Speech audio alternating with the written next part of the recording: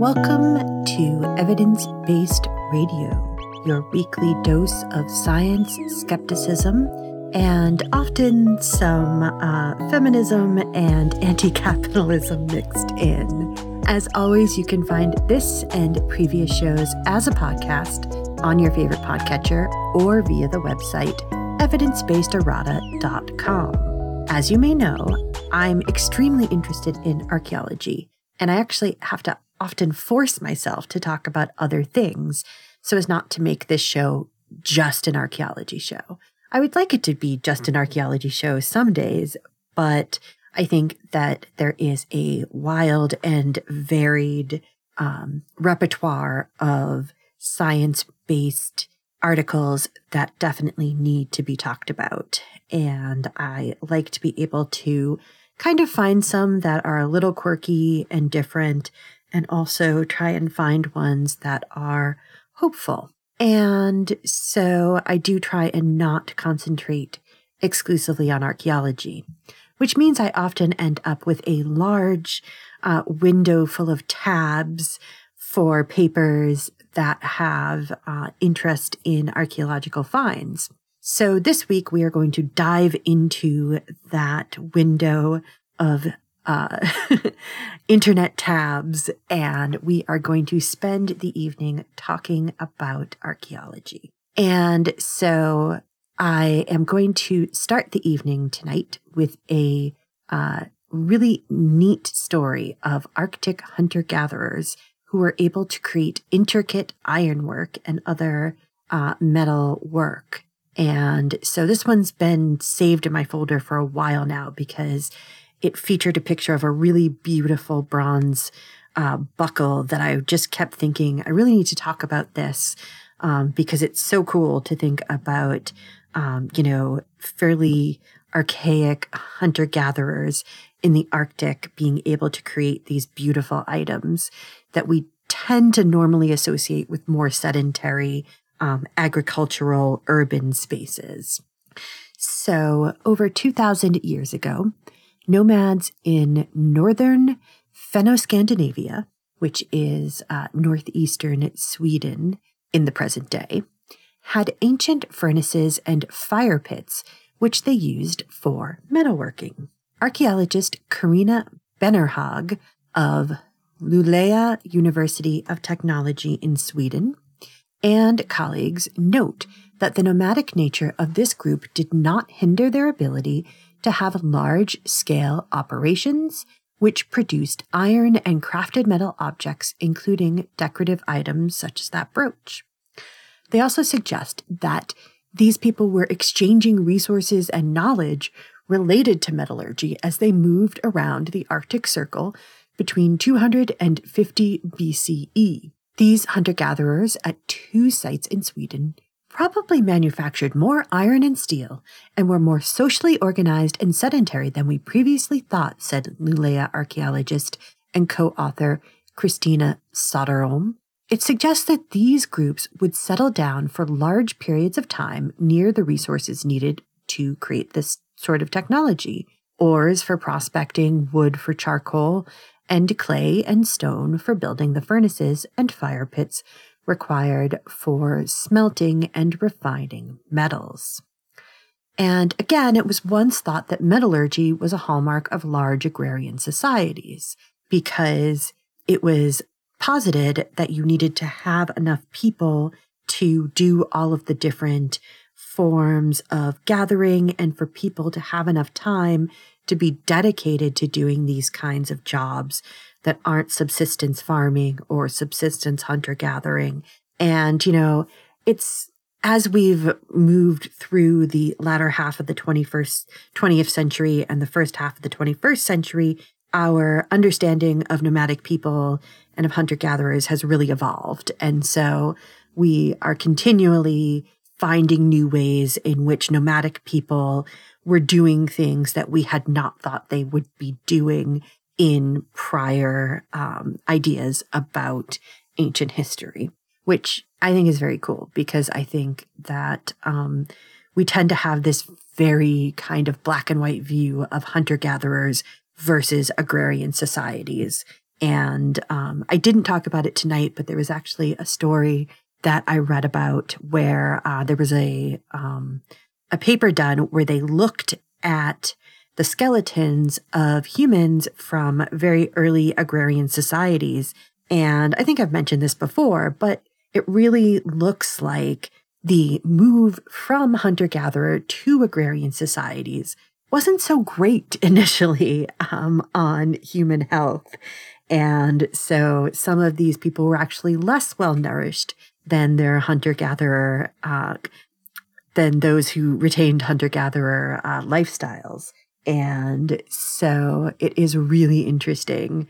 And I mean, I think I can understand why that is. I mean, even today, we would say that a diet that's more rich in, protein and vegetables versus starches is still considered to be a better diet.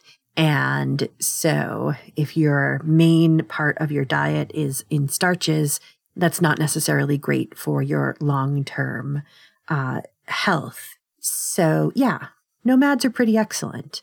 And it's not like they did that on purpose, though. Let's not be let's be careful not to ascribe agency.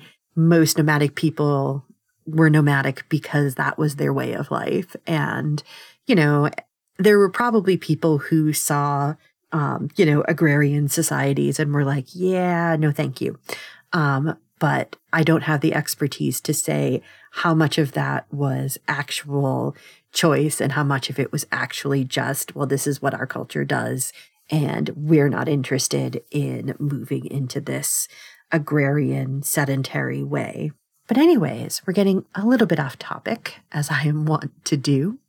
And so researchers had originally thought that metallurgy didn't reach and begin to be developed in the Arctic until between 700 AD and 1600 AD.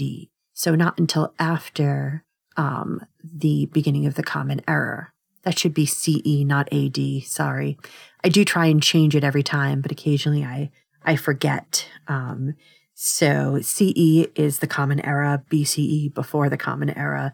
It's just a little more inclusive language, since, of course, Anno Domini means, I don't know if it directly means, but people tend to say in the year of our Lord, which is not exactly inclusive. And so, yeah. And especially since I'll make the argument that even if it was even if we did want to base it on that, it's the wrong year. And so anyways, we have moved to using CE and BCE, which I am absolutely in favor of, though Anno Domini is a great word to say nonetheless. So archaeologist Marcos Martinon Torres, I always feel bad for mispronouncing names. I do hope you forgive me. Of the University of Cambridge, who was not involved in the research, notes that this study is particularly insightful because the metal is iron, typically considered a more challenging metallurgy than copper or gold.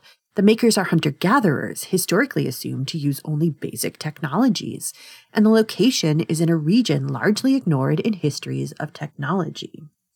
Unsurprisingly, not a lot of people pay attention to the Arctic even today, despite the fact that people have lived there for millennia and have made technological innovations in order to do that. Yeah, it's interesting. Let's finish the story and then I'll get off on the tangent that I'm thinking of. And so Benerhag and her team started excavations at a site called Sangis. Here they uncovered a rectangular iron smelting furnace consisting of a frame made from stone slabs, and one side was open so that you could actually get into the furnace. A clay shaft was built within and partially upon the frame. Holes in the frame were added to serve as inlets for air to be blown onto charcoal that would have been the heat source inside. And that probably would have been done using bellows placed on flat stones. Both byproducts of heating iron ore at high temperatures, as well as the remnants of a ceramic wall lining, were found outside the furnace. Radiocarbon dating indicated an age of 200 to 50 BCE. An area nearby was found to have pottery fragments and other materials dating to between 500 and BCE and 900 CE, so there was definitely a long history of occupation in the area. They found copious fish bones and at least 3 fire pits where iron from the furnaces would have been refined. So first you smelt the iron and then you refine it. And so they also found several items made of iron and steel. They also found the bronze buckle that I was mentioning, and metallic waste that had copper droplets on it, suggesting that different metals were being smelted here. So not only were they smelting iron, but they were smelting bronze, copper, steel. So there was a lot going on here. The molding technique and decorative style for the bronze buckle resemble metal items found in hunter-gatherer sites in northwestern Russia, dating to as old as 2,300 years ago. So again, they think that there was probably a lot of cultural exchange between people in the Arctic Circle because they were hunter-gatherers. And traditionally, hunter-gatherers have pretty large ranges because you need to be able to move around and follow the herds that you are relying on for sustenance, and also to be able to follow the seasonal plants and vegetables that are available to you. And so they do tend to have much larger territories than sedentary people. Knives and other objects that featured 2 or more layers and showed expert welding had been found, and some were exposed to either of 2 types of heating in order to strengthen them. So there's clearly a lot of technological know-how going on here, that the welding is really expert, the ability to know how to heat something in order to strengthen it. All of that takes a lot of practice, a lot of trial and error, and potentially a lot of knowledge sharing between people. And so at a second site, Vivungi, this featured the remains of 2 iron smelting furnaces that would have gone into production around 100 BCE, and it also features the remains of iron ore, the byproducts of iron smelting, and shards of ceramic wall lining. So that clay turns into ceramic. Here, there was no evidence, though, of further refining via fire pits, so that was interesting. Radiocarbon dating of animal bones near the furnaces here indicate that hunter-gatherers would have occupied this site at different times between 5,300 BCE and 1600 AD. Now, it turns out that this isn't terribly surprising, as iron production has been found in southern Scandinavia for more than 2,000 years. And so it isn't terribly shocking that it moved into northern Scandinavia. It's just not something that people were looking for or thinking about. The first iron smelting is thought to have been produced in Mesopotamia with the Hittites between 1500 and 1177 BCE. So that is very interesting. And of course, metalworking is one of those great innovations that really changed the face of humanity. All right, so one of the things that I wanted to just touch on before we move on is the idea of archaeology in a sort of more overviewish way.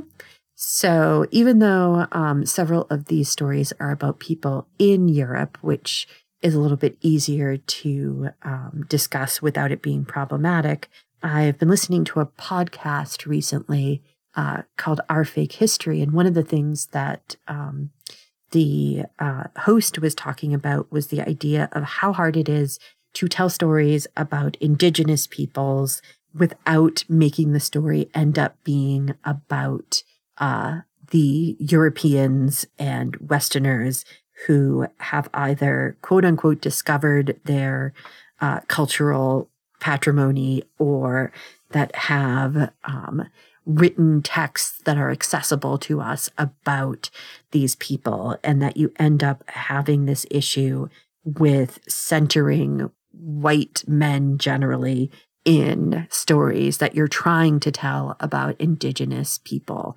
And it just made me really think about that. And it's really true. He's trying to talk about Pocahontas. And when you want to talk about Pocahontas, unfortunately, you have to talk about John Smith, because John Smith is where we get our knowledge about Pocahontas from in large part. And so when she reaches England, there's some other sources, but, you have to spend a lot of time talking about him. And, his dubious relationship with the truth.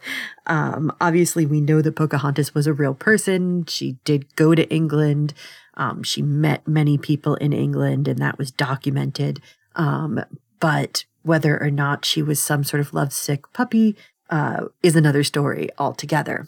But anyways, one of the things I just wanted to talk about was to acknowledge that idea. So, for instance, if you want to talk about Polynesians and their amazing navigation skills, what you end up talking about is how Europeans came to the South Pacific and looked around at Polynesians and basically were like, we have no idea how these people ended up on these places, and made up all sorts of ideas instead of just acknowledging the fact that they were expert mariners. Seriously, expert mariners. Like, if you really compared apples to apples of like European navigators versus Polynesian navigators, I would say the Polynesian navigators would have won hands down. Absolutely. But of course, history is written mostly by white men. And still continues to be written mostly by white men, unfortunately. Archaeology and history are definitely places where the ability of people to tell their own stories, Indigenous people to be able to tell their own stories, is still extremely problematic.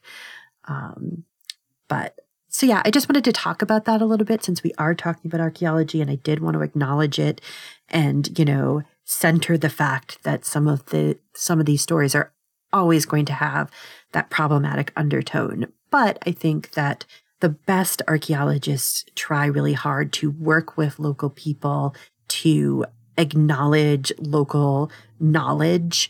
If they say, well, the people that we would use this thing for this, to say, well, people now say this is used for this, instead of being like, well, people say it's for that, but we think it's for X, Y, or Z other thing, because why would we trust local knowledge?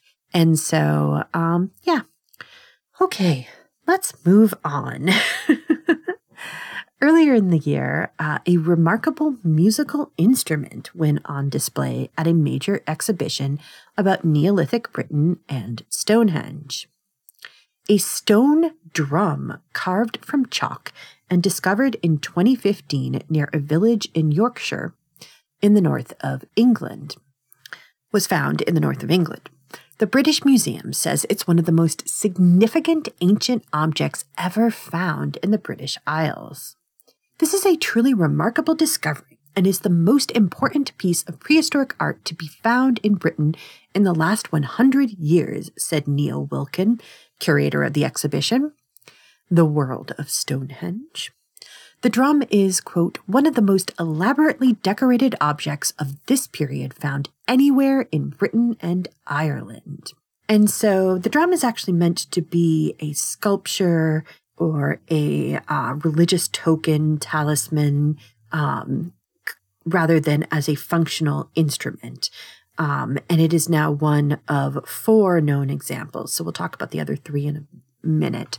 And so it was actually found accompanied by a chalk ball and a polished bone pin. And all 3 objects were placed above the head of the oldest of 3 children in a communal burial. And the children were actually buried together so close that they could touch or hold hands, which is extremely poignant. And, there's probably a really tragic tale there. And so, to have them be buried with a ball and a drum and the pin that would probably be representative of an adult's clothing, an adult cloak or something like that would be pinned together with these bone pins. It's clearly has a sort of deep significance for these people. And it's a really beautiful object. And again, it's this idea of, even in the Neolithic, humans were humans and they still mourned their dead. The death of children was still a great tragedy. And so you can absolutely see the humanity in all of this. So the site is found near the modern village of Burton Agnes and is 240 miles from Stonehenge, which is actually in the southwest of England. And so the ball and pins are actually similar to ones found by the drummer, also found at Stonehenge. So they also find examples of these balls and pins near Stonehenge, which suggests that there was a similarity of culture, even though 240 miles away is a fairly large distance in the Neolithic. I always am harping on the idea that humans moved a lot more than we think they did, but that's still a fairly good amount of, a fairly good stretch. The museum suggests that this actually may indicate that groups across both Britain and Ireland shared artistic styles and probably beliefs over remarkable distances. Because of this, it can help to interpret other items from the collection. Analysis of its carvings will help to decipher the symbolism and beliefs of the era in which Stonehenge was constructed, said Wilkin. Now, 3 similar drums were found back in 1889 at the burial site of a single child around 15 miles away from where the newest drum was found. These are known as the Folkton drums, and they're described as, quote, some of the most famous and enigmatic ancient objects ever unearthed in Britain. Now, for the latest items, radiocarbon dating suggests that they were carved between 3005 and 2890 BCE, at the same time as the first round of construction at Stonehenge, which means that the researchers are probably correct and that these were culturally parallel people to those who were actually down on the Salisbury Plain creating the first version of Stonehenge, because of course there's several layers of construction at Stonehenge, so it's not built all in one go. First, the smaller henge is built, and then the larger henge. And then, of course, there's a whole bunch of other ceremonial areas near there. There's Woodhenge, which is fairly close to Stonehenge. And, we could do a whole episode on Stonehenge, but I think that most people are pretty savvy to the interesting points of it. And I think that there's so much else to talk about as well. So we're actually going to move across the globe to India for a minute. And so a new thesis suggests that the ancient Indus society had a complex pattern of urbanity, which was rare elsewhere at this time. The aim was to analyze the urban infrastructure of the Indus civilization by comparing archaeological data from its largest urban formations. The effect of urbanization on the regional environment have also been treated in this thesis, said Sidra Gulzar, a doctoral student in archaeology who defended the thesis at the University of Gothenburg. The study looks at urbanization processes in relation to the size of the population, the settlement area, and the geographical location of the urban centers. He also compared the Indus region to the Mesopotamian region from a variety of levels. The study used archaeological materials and focused on a limited number of artifacts from Mohenjo-Daro, Harappa, and Ganweriwala. I'm sorry, that's a new one to me. I've heard Mohenjo-Daro and Harappa, but Genwerawala is a new one. Ganweriwala. I'm sure I'm mispronouncing it, and again, I apologize. And so these items were analyzed and compared using the SEM-EDX method, which is a scanning electron microscopy with energy dispersive X-ray analysis, which is a fancy new type of microscopy, which is, of course, one of the cool things about archaeology now is that we're developing a lot of next generation visualizing tools. And so even things from the past are being re-examined using this new technology, and we're finding out new things about items we already also have. And so the results showed that the artifacts were produced locally. Gulzar focused largely on Ganwerawala, which is the least well-studied of the sites. And in fact, I note I had never heard of it before. The biggest problem in understanding the development of urban infrastructure in the Indus society is the knowledge gap surrounding the settlement of Ganwerawala. Results of the surface and artifact study from Ganwerawala suggests that the site was a major urban center during the Indus cities period of 2600 to 1900 BCE. It shares similarities in material culture with the other urban centers of the area, such as settlement plan, types of artifacts, writing on clay tablets, and certain types of figurines. And so we do have writing from the Indus Valley civilization, but as far as I know, we have never been able to decipher it. And so there's still so much we don't know about these people, except that they had remarkable urban centers at a very early state in human history. Using data from Ganwerawala as a case study, my thesis is that Indus urban infrastructure is a complex phenomena with greater similarities and fewer differences. There were 5 major urban centers on different urban and socioeconomic scales, says Sidra Gulzar. This is an exciting study because, as noted, this site has not been explored to nearly the extent of Mohenjo-Daro and Harappa, and even then, we still don't know a lot about these people. Gulzar, as noted, also compared the Khalistan region in the Indus civilization to settlements in the Diyala region of Mesopotamia. Comparing the data from the different settlements shows that the settlements in the Khalistan were more densely populated than in the Diyala region. The urban settlements in Khalistan were totally abandoned around 1900 BCE, while in the Diyala region, there was continuity in the settlement around 1900 BCE, says Sidra Gulzar. And so the Indus civilization had a greater expansion, but also a limited number of large urban centers. And again, interestingly, by 1900 BCE, the Khalistan area had been completely abandoned, whereas in the Diyala region, settlement continued through this period and into the future. Now, the prevailing theory for the dissolution of the Indus civilization is, well, frankly, climate change. Not anthropomorphic, but still climate change.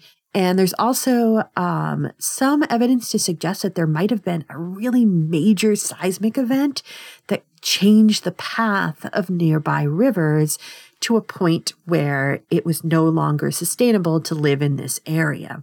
And so these people actually ended up migrating up towards Nepal, I believe. And so I'm going to once again just stress how amazing it is that these civilizations existed so deep into the past. The Indus Valley civilization had plumbing. There were copper pipes found in the ruins of a palace from 4000 BCE. Later urban areas also were found to have earthen plumbing pipes. Elites had proto-toilets. The drainage system was simple, but was found throughout their cities. They even had community bathhouses. And so they had a lot of technological innovations at, thousands of years before the Common Era.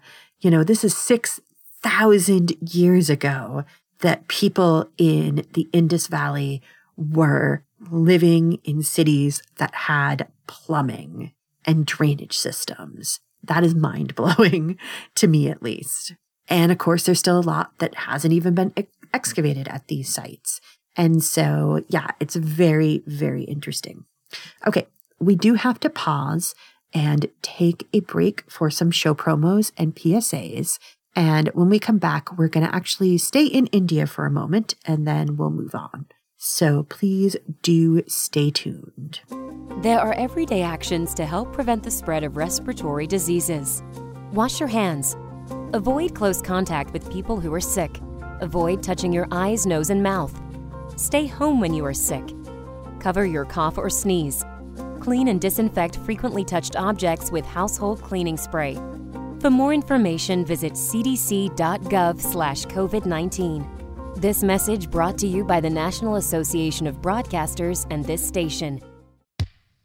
Hey, this is Wendy, host of Valley Free Radio's Subculture Music program, featuring new wave, post-punk, indie, and electronic music from the 70s to today. Join me every Friday night from 8 to 10 p.m. here on WXOJ, or stream it live from your favorite listening device at valleyfreeradio.org. And we are back. And as noted, we are going to stay in India. This time we're going to go to the Assam region.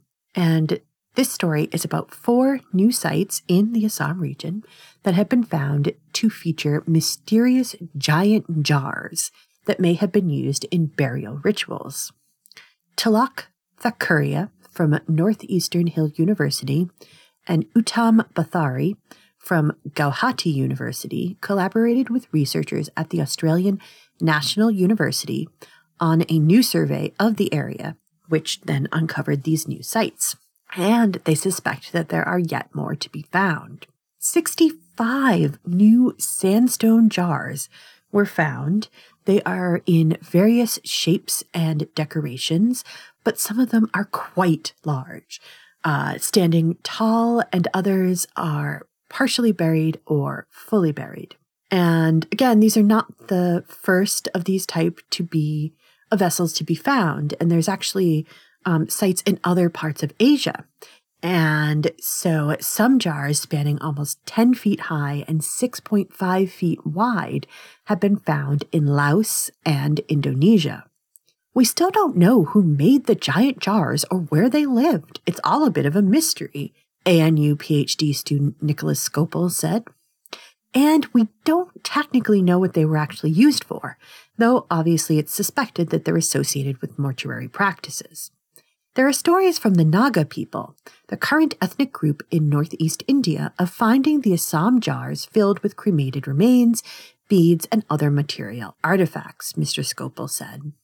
Other jar sites, including those in Laos, are thought to be tied to burial rituals. Now, the initial scope of the research was actually to survey the existing sites in Assam. And so here in Assam, there were already these sites that had these vessels. But the more the researchers toured the area, the more sites they found. At the start, the team just went in to survey 3 large sites that hadn't been formally surveyed. From there, grids were set up to explore the surrounding densely forested regions, Skopel said. This is when we first started finding new jar sites. The team only searched a very limited area, so there are likely to be a lot more out there. We just don't yet know where they are. And so for the team, this is an important enterprise, because the preservation of this ancient Indian practice is really important because it's not tied to any cultural heritage that is extant at this point. And so it seems as though there aren't any living ethnic groups in India associated with the jars, which means that there is an importance to maintain the cultural heritage, Skopel said. The longer we take to find them, the greater chance that they will be destroyed as more crops are planted in these areas and the forests are cut down. And so, of course, once the areas have been identified, the government and locals can work together to preserve the sites, which is very important because if you don't get locals involved, it's not going to be successful. Okay, so let's circle back to Mesopotamia. I've been waiting to talk about this. I don't know why I wanted to talk about it so much, but I just find it fascinating, and I hope you do too. So we're going to talk about the first human-bred hybrid animal, the kunga. A team of researchers believe they've identified the first animal that humans specifically bred from two different species. So kungas are presumed to be the offspring of a female donkey and a male Syrian wild ass. Kungas were status symbols in Mesopotamia, costing up to 6 times as much as donkeys. Large kungas were used in royal dowries, as draft animals to pull vehicles of the elite and for pulling war chariots. Smaller kungas were used in agriculture. The specific genetics of the animal had been in dispute, with many believing they were simply onagers, which is a type of wild ass. To solve the mystery, a team of geneticists, archaeologists, and paleontologists teamed up to study ancient skeletons of an unknown equid buried in Syria, the last surviving genetic material of an ass species, and the evolutionary history of the genus Equus, which features donkeys and horses and a bunch of other equines. The combination of the ancient genomes, the burial treatment, and the archaeological records suggest these hybrid animals correspond to the valuable kungas, said study co-author Eva Marie Geigel, an expert in paleogenomics at the University of Paris. The analysis of these ancient genomes both solved a long-standing controversy and identified the earliest human-made equid hybrids, highlighting their critical role in the art of war centuries before the first domestic horses arrived in the area. So kungas would have been larger and faster than common asses, which made them better for towing vehicles and thus made it cost-effective to continue to create them. As you probably know, most hybrids are sterile, and so they can't actually breed with one another. The researchers looked at 25 equid skeletons from a 4,500-year-old elite burial area, some 34 miles east of Aleppo in present-day Syria. Most of the animals seem to have been ritually sacrificed.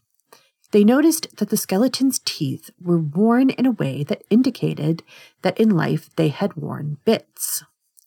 Examination of the remains suggested that they were not horses, asses, or onagers, thus leading the researchers to investigate if the animals were hybrids. In order to discover the genetic makeup of the skeletons, the researchers compared genetic samples from the bones of the equids from Göbekli Tepe in Turkey. Yes, that Göbekli Tepe, the favorite of all sorts of conspiracy theorists.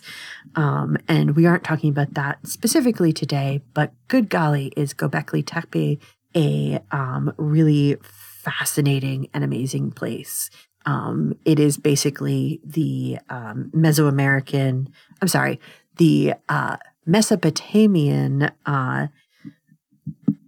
East Asian, why do I keep messing that up? I'm so sorry. The Middle Eastern, oh goodness, version of Stonehenge. And I think it's actually pretty cooler, frankly. Stonehenge is pretty awesome, don't get me wrong, but Göbekli Tepe has a lot more decoration and also still has a lot more mystery.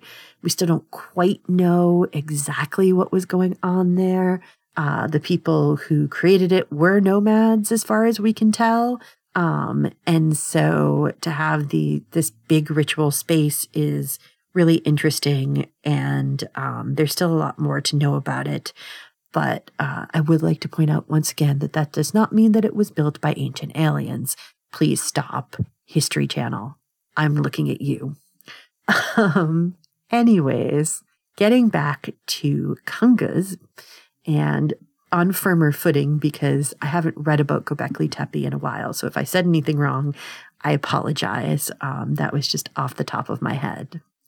And so they found samples of bones from an equid at Göbekli Tepe, and they also compared that to the preserved remains of the last Syrian wild asses, which unfortunately died out in 1929. Probably another animal to add to the list of human-made extinctions, but I don't know that for certain. It just seems like that's probably what happened. And so, luckily, though, there are preserved remains at the National History Museum of Vienna in Austria, because colonialism, again, question mark on that, but I would just assume that the reason that the last Syrian wild asses ended up in Vienna, Austria, is because someone collected them and brought them back as specimens for displaying of exotic animals. And so the team used both traditional PCR and newer shotgun, quote unquote, sequencing to amplify the DNA for examination. They confirmed that the sample from Turkey and the sample from Vienna represented the same species and also represented the paternal lineage of the samples found in Syria. The donkey represents the maternal lineage. It is surprising to see that these ancient societies envisioned something so complex as hybrid breeding, since this was an intentional act. They had the domestic donkey, they knew they cannot domesticate the Syrian wild ass, and they did not domesticate horses, Geigel said. So they intentionally developed a strategy to breed two different species to combine different characters that they found desirable in each of the parent species. So again, horses are from the steppes of Asia, and so they hadn't reached the Middle East by this point, and so would not have been available to people in Syria at this time. So they're still hanging out in the vast Mongolian plains and that area of Central and Eastern Asia at that point. So knowing about this could give us more information about how these extinct animals would have looked, for instance. So we have totally had to been reliant until now on pictures, but, a lot of iconography of everything, basically, a lot of iconography, the colors are not necessarily the colors that things were. Often the colors have a very symbolic meaning. So another thing I was listening to a YouTube video on Cleopatra the other day, and the person was saying that yes, Cleopatra is often depicted in gold tones, but that would have been to associate her with the sun. The whole idea of Cleopatra it's very complicated, and I will probably try to remember to link that video because it's fascinating. And I'll also try and get a picture of the brooch and put those up on evidence-based-errata.com. I will actually do that just after this. So if you're interested, you can go and look, and I promise they will be there. Sometimes I do forget, and I apologize for that as well. Okay, so I just think that this is such a cool story, and I just didn't want to not talk about it. Because it just is another one of those, like, our ancient human ancestors or our ancient ancestors, not like Neanderthals or, well, again, we're not talking Homo heidelbergensis, shall we say. We're talking, fully modern humans just in ancient times. We're just like us. And I think that it's so important to remember that, because I think we just always have this idea of people in the past being different and primitive. And I'm sorry, you've probably heard me say this a million times. So moving forward a bit in time, we're going to talk about medieval horses.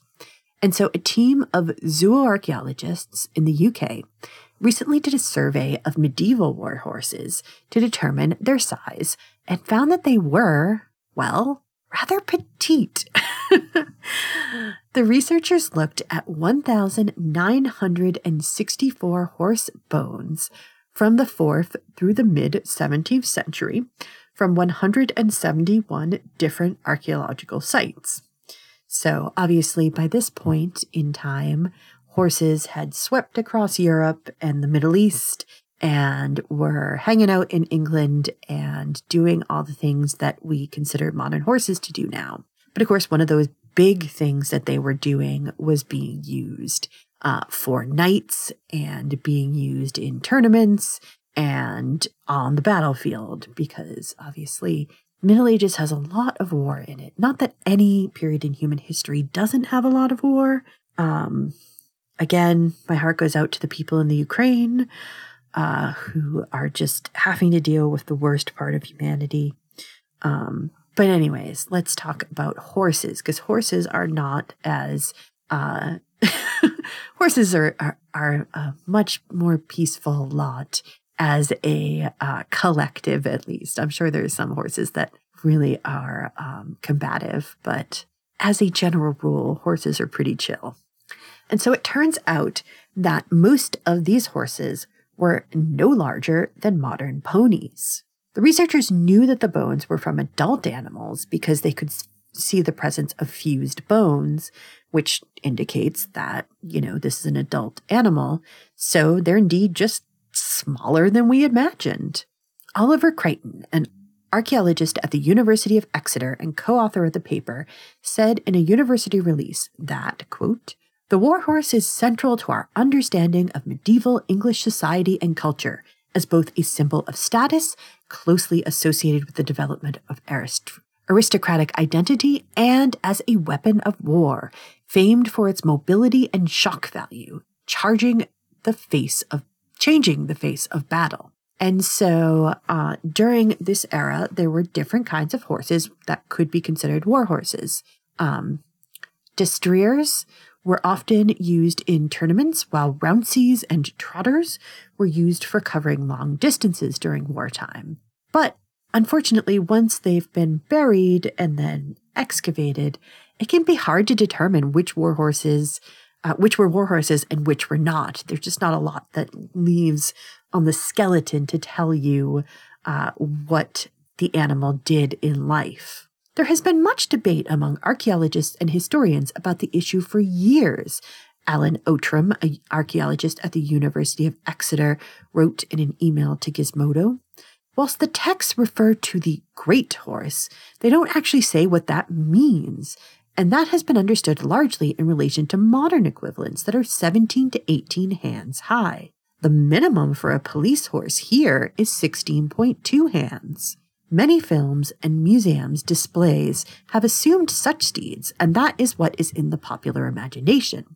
Yet the archaeological record hinted that the animals were generally much smaller," Outram added. "Indeed, none in the almost 2,000 we studied could be able to be modern police horses. It is likely that destriers were still relatively larger than normal horses, thus relatively great, but quite smaller by modern standards." Now, if you don't know horses, hands refers to how many hands, basically a hand's breadth, a human hand's breadth, high an animal is at their withers, which is where the neck meets the shoulder. And so horses of 16 hands didn't really occur until the 13th century, and it would take another 100 years for the development of my personal favorite horse, draft horses. Draft horses I always think are just inherently better because they're big and sturdy, and I feel an affinity with them. And so, in basically all modern media, shire horses are often used, but they stand at 18 hands high and they're pretty big. They're sturdy boys. And so it would have actually been rare to have a horse that reached even 15 hands high during this period, even during the period where there was a royal stud network. So even when they had kind of the best of the best being bred, they were still smaller. Smaller horses were the size of donkeys, while average horses were slightly smaller than mules from Roman times to the post-medieval era. Now, the next steps are to study the ancient DNA of horse remains, looking at morphological changes in the animal's bones, which are adapted to the type of work they're doing. So they're hoping to kind of figure out, by looking at the DNA and looking at the morphological changes, to see how people were shaping them to do different work. And so the team also note that this genetic research could help archaeologists understand how breeds of horses were developed over the centuries.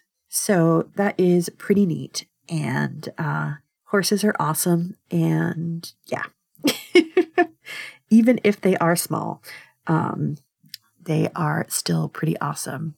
And so finally tonight, let's talk about the Mayan calendar. The Mayan calendar is actually still in use today by many Maya communities, which I think is fantastic. Archaeologists in northern Guatemala have found a broken piece of plaster that featured a bar and dot symbol representative of the number 7 drawn above a deer head, representing, well, 7 deer, which is a date in the Mayan calendar system based on a 260-day rotation. And so the remains are 2,300 years old and are now considered the oldest known use of the calendar, which was actually used not just by the Maya, but by many cultures across the region, including the Maya and the Aztecs. Its persistence in many communities up to the present day stands as a testament of its importance in religious and social life, wrote University of Texas archaeologist David Stewart and his colleagues in their recent paper about the glyph. Our ability to trace its early use back some 23 centuries stands as another testament to its historical and cultural significance. And so the Maya calendar was pretty interesting. The calendar used the numbers 1 through 13, and then there were 20 words. And so those words would be for animals, plants, or concepts. And so the calendar was organized with each word being set in a specific order, basically like days of the week. So Monday, Tuesday, Wednesday, Thursday, Friday, Saturday, Sunday always go in the same order. And so then part of the Mayan calendar would be rabbit, water, dog, monkey, grass. And so those would be equivalent to days of the week. When the days hit 13, they would come around back to 1. So deer 13 would be followed by 1 rabbit, 2 dog, 3 monkey, etc. Now the system had 260 combinations of day names using this system, but that didn't mean that the Maya calendar wasn't a 365-day calendar. It actually was. And so the first day of the year could fall on any day that contained, quote, a year bearer in the name. And so that day would then be considered the beginning of the year. So think about the fact that New Year's progresses through the days of the week. So it's not always on a Friday. It's Friday, and then it's Saturday some years, Sunday some years, etc., etc. Deer is a year bearer name on the Maya calendar. So technically 7 deer could have been a New Year's Day. It could also have been marking a specific event or even the name of a person or deity. So if you've seen documentaries on the Maya, things like that, some of their royalty was actually named things like 7 deer. And so you could have a lot of different meanings for it, but we know that it's still based on the calendar.